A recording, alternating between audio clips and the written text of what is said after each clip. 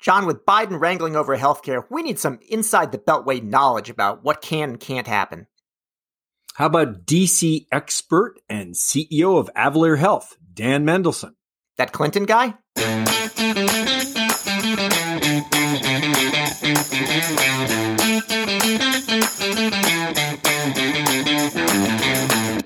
Welcome to Care Talk, your weekly home for incisive debate about healthcare business and policy. I'm David Williams, president of Health Business Group. And I'm John Driscoll, the CEO of CareCentrix. David, who do we have today? Well, John, I know you couldn't get your first, second, third, fourth, or fifth choice. Luckily, Dan Mendelsohn is always there for us. Who is that guy anyway? CEO and founder of Avalere, longtime friend and policy expert, and a political alumnus of the Office of Management and Budget. Dan, welcome. Great to be here, I think. Wait, Office of Management and Budget, isn't that the one where they can't get the person confirmed? Well, maybe we could nominate Dan. You know, it's before they had Twitter is when Dan was in that office, if I recall. That is true, but they'll have no problem with Shalonda Young. She's awesome. So Dan, as the CEO of Avalere and a policy expert and a political alumnus, so where are we in terms of healthcare reform and the Biden agenda? What's going on there? Look, this is a group that comes in with a really ambitious set of plans. And it starts, of course, with COVID-19 because nothing can happen until that's under control. And you already see that in a national strategy for immunization and a national strategy for testing. And, you know, while the wheels are still beginning to turn, I think that things are turning around on that. And that's the first priority. But followed very quickly by coverage, and coverage, of course, is a major priority of the new administration, and you already see that in the Recovery Act. And so, there will be other things that will come behind it, focusing on disparities, for example. But it's going to be a very active couple of years, and I think we're all going to be very busy as a result. What can Biden do on coverage? I mean, there's already been a few things like the opening up open enrollment again for Obamacare. Are there things like that, or is it more fundamental? Yeah, I mean, it's going to be expansion of existing programs. I mean, as long as we have Joe Manchin in the Senate, I think nothing crazy is going to happen.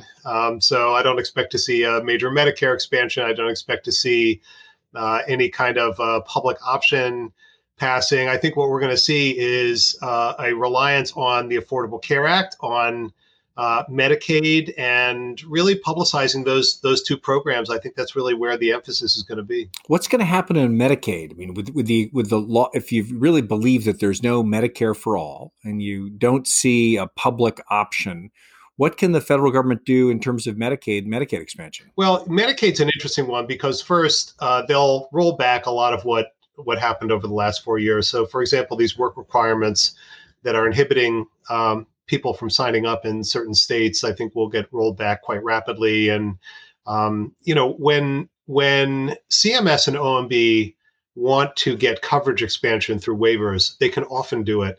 And so I think that it's going to be a lot of waiver activity that is focused on expansion. And then if they can get more subsidies out to the states, I think they will do that. Then the other thing that I think is really not being discussed a lot is that one of the best ways to expand Medicaid is through ballot initiatives.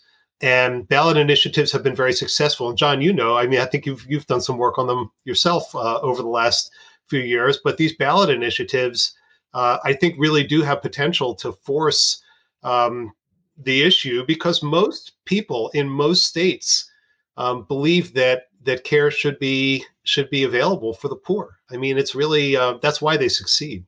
Dan, we talked, I think, the day after the original Supreme Court decision on Obamacare, and we talked about what was going to happen with Medicaid expansion, which was shown they couldn't make it mandatory. And you gave the example of CHIP, where actually the incentives were good enough that everybody had eventually gone for it. The incentives were even better here, but we didn't get to 50 states because it became probably so politicized. Are we going to get there now? What's going to happen? David, do you guys have to go to what's a waiver? What's CHIP? What are you talking about here? A waiver is, John, the sign that I give you when I want you to be quiet. No, I don't know. CHIP, I thought it was a snack. Well, let Dan explain what it is. Children's Health Insurance Program, otherwise known as CHIP, sometimes called State CHIP, S-CHIP. but same program. And, David is right that was one of my responsibilities in the Clinton administration, was to implement it. But, it was not a slam dunk to get all of the governors to agree to that, because they had to pay to expand. And I will say that we did a lot of arm twisting during those years. So there were a number of occasions where either I or Chris Jennings or somebody else, kind of in the White House during that time, would call up a governor and say, congratulations, we're coming to do an event on your state to celebrate the fact that you're going to put this program into place in your state. And the governor's office will say, well, we have no plans to do that. And we're like, well, then you're going to explain that to the press. And we would get on the airplane and go. And, there was a lot of arm twisting during that time, but we did end up, as you said, David, getting all states to adopt that program. And we insured 10 million children as a result. Very proud of that. It was really a transformational win for poor children. And I think an interesting example of if you've got the politics right, you can actually drive the policy forward. Is there anything like that's going to happen in the Biden administration? I think one of the reasons, actually, John, why it was really a transformational win is that all of that care is delivered through the private sector. So, it is delivered by the same companies that deliver Medicaid. It's Molina and Centene and United. And one of the things that I find so interesting about that expansion, and really every expansion that has come since, is that it is a public-private partnership. And it was really the first one that was done in that way. And, to me, that was really one of the things that was most transformational about it. I think it's too early to know whether we're going to see expansion on that order of magnitude of like 10 million people. I do think that it is well within the administration's sights to expand the Affordable Care Act by 2-3 million people. And possibly to expand Medicaid by 2-3 million people. So I think that is doable. But, I think we can't underestimate the fact that we're in the middle of a pandemic right now, and that in a normal time, the administration would have come in and gone hard on coverage. Right now, that's really not a possibility. They just passed a $1.9 trillion Relief Act. And yes, it had a little bit of money in it for the Affordable Care Act, but most of that money is going to make sure that the economy gets back on track. So let's talk about another dimension besides coverage, which is about, what is covered. And we've gone in the pandemic to a work from home model. And so the home has become the center of people's lives even more than it was. What about care to the home? I mean, home care, we talk a lot about, on this show, a lot of advantages to it. And a lot of people who before were saying, I'll go to the hospital for something. Now people actually want to be at home. How does that translate? Yeah, there's definitely been a shift. And part of it is telemedicine and the fact that Medicare is now covering telemedicine, and seniors really like it. They enjoy it. And, there are going to be some times when it's not appropriate or when you don't get the right information, or, it's very important to also make sure that it's being billed properly and that there isn't fraud associated with it. But when you get past that stuff, and it really is, those are technical solutions that need to be adopted. It's very, very popular. So I do think that transformation is going to be durable, and that we're going to see more and more care shift over to the home. It's going to be dialysis. It's going to be other types of home care. It's going to be hospital at home. It's going to be all different aspects of it because it's safer. And it's generally preferred by the people who can accommodate it. And David, that at CareCentrix, we've been really transforming care to the home for a lot of MA and Medicaid members, and have had dramatic impacts on how much time vulnerable patients spend in hospitals and nursing homes. But what's remarkable is we actually did some research with Dan's group Avalere and found that when you actually can align resources, work with patients and their families' goals, and really flood the zone with the help that people need, not just clinical, but behavioral, informational, whether it's food or transportation, it can have a transformative impact, not just when we're sort of working with the patients, but long thereafter. So we can take costs out of the system right now. And I mean, Dan, you can speak to the Avalere research, because it was really exciting that we were saving more money than we realized. Yeah, this was exciting for us. I mean, sometimes when the results pop out from the page and you see they're much better than you could imagine that they might be. And this was a very careful study that was done using Medicare Advantage data and a very wide data set that has a lot of statistical power. And again, what we showed was what you will want to see, which is that care improves by standard benchmarks, and it's much less expensive.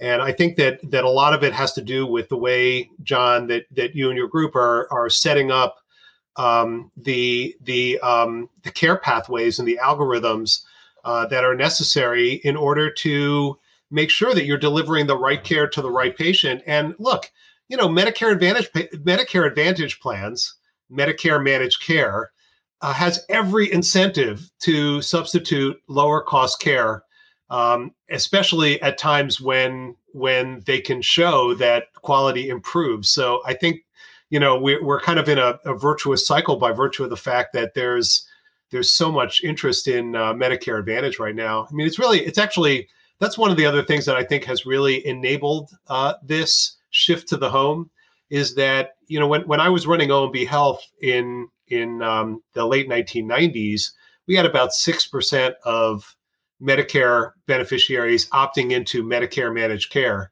and now it's 40, and it's growing by 8% a year. So it's taking over, and 5 years from now, it's going to be more than half of Medicare beneficiaries opting into this kind of care. So there's going to be more and more care shifting to the home as a result.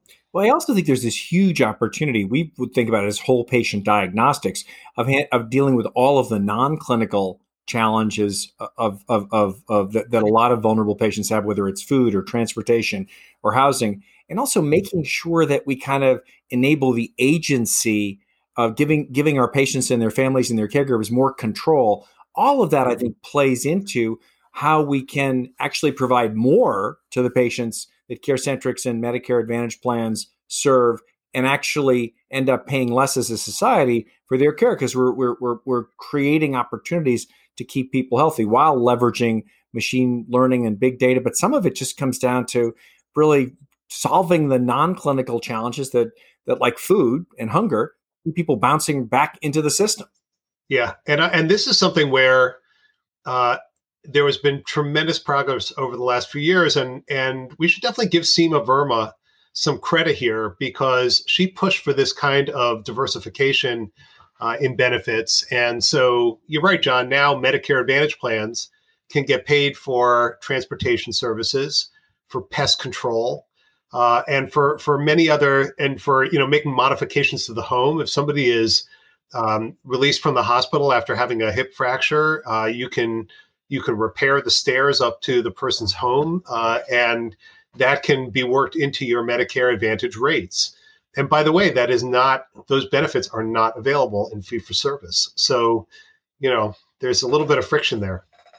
Dan, when you were talking about the public-private partnership with CHIP, I think now it probably goes a step further, because now we're more into the era of data and real-world evidence. And I think that this study that you're talking about, with the private sector player on home care, is a way to actually, demonstrate real-world evidence and give, I think, some more confidence to everybody, regardless of political persuasion, about what works and what's a productive use of the federal funds. Yeah, you gotta work from the data, and I think it's really incumbent, because there are so many interesting companies offering interesting solutions, but if you can't prove that they actually work, it's a tough. It's a tough. Well, that was the exciting thing about leveraging Avalere to really have a benchmark of an index group of identical folks based on demographics and health condition, and to look against the impact. And I think more and more of that's going to have to be done by Avalere and others, just to make sure that what health plans are investing in actually does drive results. Dan, I had a slightly different question for you, which is what happens when we run out of money? I mean, the Medicare Trust Fund is supposed to run out in 2024 John's always a big downer, run out of money, world is going to end, there's going to be pandemic, come on. Well, listen, he's balanced budget act of 97 alumnus. Things can come up short in healthcare. If the Medicare Trust Fund is going to run out of money in 24, when do we start feeling that pinch from the federal government. It's really interesting. Everyone, this is one of these political things where when the politics change and the Republicans are no longer in charge and now it's the Democrats are in charge, all of a sudden the Republicans in Congress care about money, and so this is like one of these things. And I think we have to acknowledge it. Look, when I was at OMB, I was very proud of the fact that we actually had balanced budgets in 98 and 99 and 2000. And that was a really big deal. I think now, there's a lot less concern about that. And, again, part of it, acknowledge again that we are coming out of a major crisis right now. So this $1.9 trillion bill is going to add to our debt. And essentially this is a mortgage that we're taking on our kids' future. With that said, I do think, you're right that the Medicare trustees are going to come out with a report. It's going to show the depletion of this mythical trust fund that we have. And by the way, there's no trust fund. This is really a government calculation. All right. Say it isn't so, Dan. I saw it. I thought it's in Fort Knox. It's all in gold bullion. No, this is not like the trust fund that you set up, for your kids. This is this is a calculation. So, yes, there's going to be a lot of discussion about it, but I frankly do not think that it is going to have much of a practical effect in the short term. Now, the one thing that might get expedited by this is some kind of reduction in prices for pharmaceuticals. So I could say that and maybe be a little bit controversial, which is to say that I think that if you think about the Medicare world and you think about COVID, no one wants to go after hospitals right now. The hospitals have really been on the front lines, but there has been a lot of discussion about reducing the cost of prescription drugs in Medicare Part B and Medicare Part D. So that is one area where I think the politics might converge. Discussion, but no progress. 80% of America, the majority of Republicans agree. What's going to happen there, Dan? How do we reduce drug costs? Well, look, what I'd say here is that first, the benefits that Medicare patients have don't make a lot of sense to me. If you are unfortunate enough to have multiple sclerosis or cancer or any of these other major diagnoses, you are going to face 20 or 30% copays as a result of that. And frankly, from my perspective, the benefit designs don't make a lot of sense. So that's kind of thing one. And I don't think this problem gets solved until those savings ultimately get passed on to the consumer. But then there's kind of the practical issue of the fact that Medicare is the dominant payer for these drugs, but really has no say in a link between the pricing of that drug and the value of the drug. And that rankles a lot of members of Congress. I was speaking with one member of Congress just last week who was communicating to me about, it makes no sense that there isn't a value test for these new products that are coming into the market. And that's something that I think is likely to pass at some point over the next couple of years. Well, John, I would say if we want Dan to solve the drug pricing problem, we'll have to bring it up sometime earlier than the last minute of the show. So maybe that's a good time to say we'll invite him back another time. Dan Mendelsohn, CEO of Avalere, thank you so much for joining us today. That's it for another edition of Care Talk. I'm David Williams, president of Health Business Group. And I'm John Driscoll, the CEO of CareCentrix. Thank you, Dan. My pleasure. Fun to talk with you guys and see you again. If you liked what you heard or didn't, we'd love a review and give us some feedback. And please do subscribe.